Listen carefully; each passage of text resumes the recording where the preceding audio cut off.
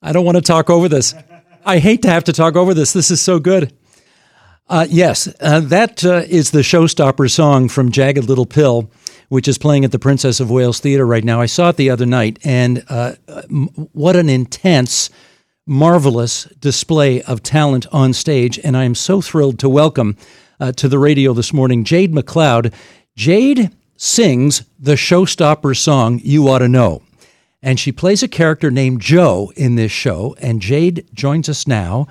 Jade, I am so thrilled that you could join us because, after all, you do have to work later today, do you not?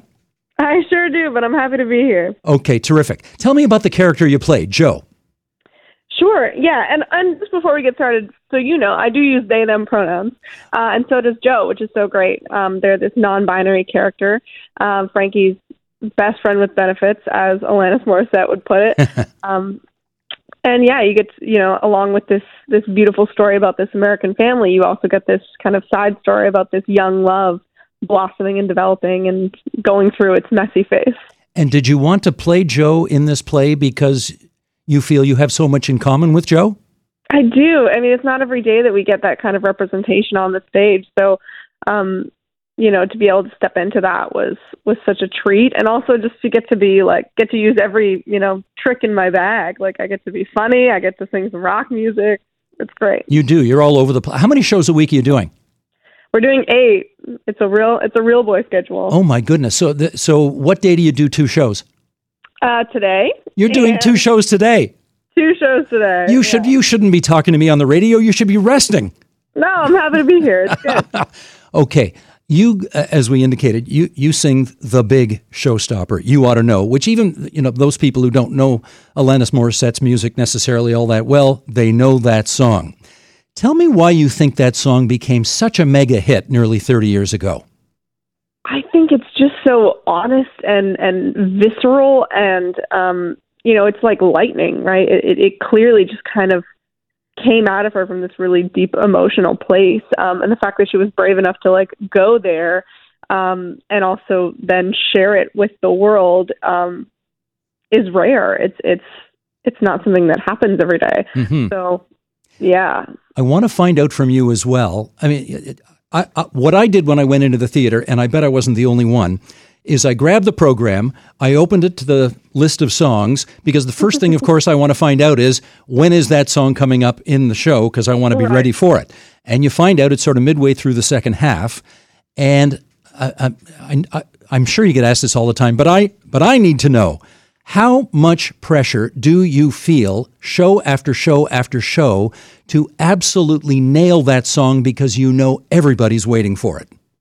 I mean, I don't take it lightly, that's for sure. We do make you wait for it. I mean, which is smart, I think. Yes. But yeah, it definitely, most of the time it's mostly I have a good time with it. It's very fun to know that people are waiting and that I get to be the one to deliver. It's fun. Has Alanis Morissette seen you perform that song? She has, a couple times now. And was that nerve-wracking for you? Oh, God, yeah. I mean, she's, it's her baby. It's like I get to babysit her favorite child. And I'm like, I hope I've been doing a good job.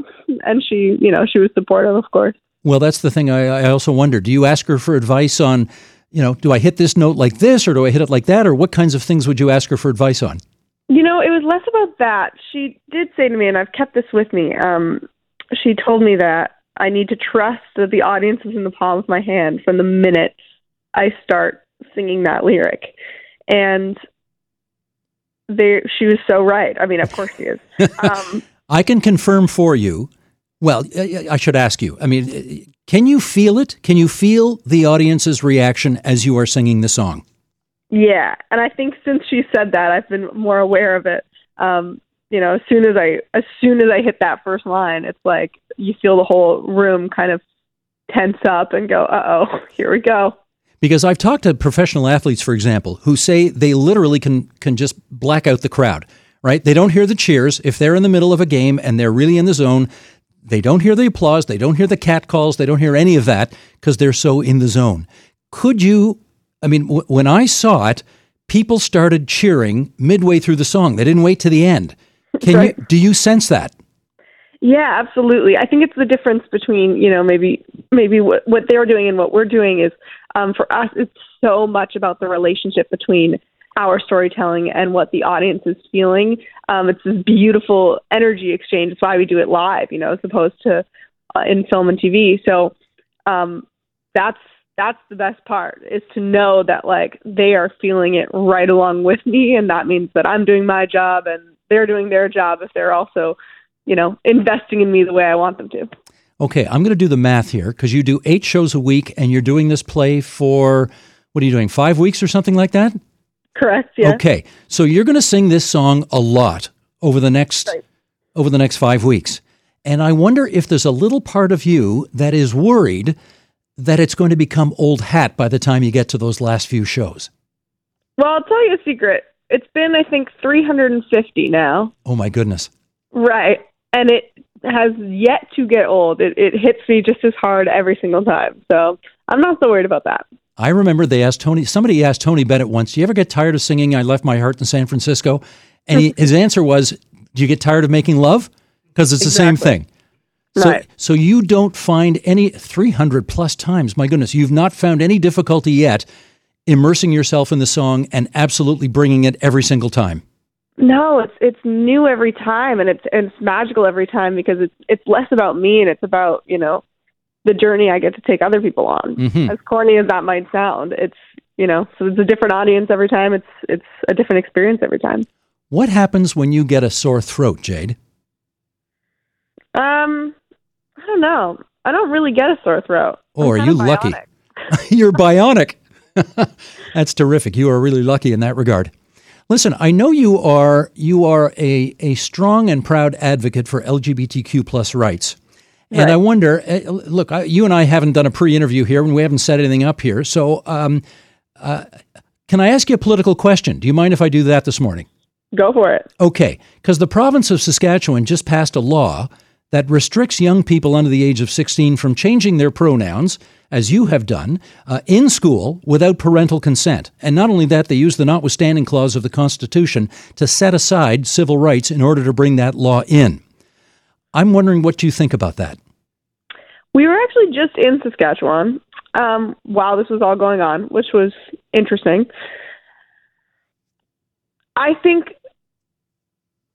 there is a lot going on between Canada and America in our politics that is telling young people that it's not okay for them to figure out who they are, and that their instincts are wrong or their intuition is wrong, and that they are not allowed to have that freedom.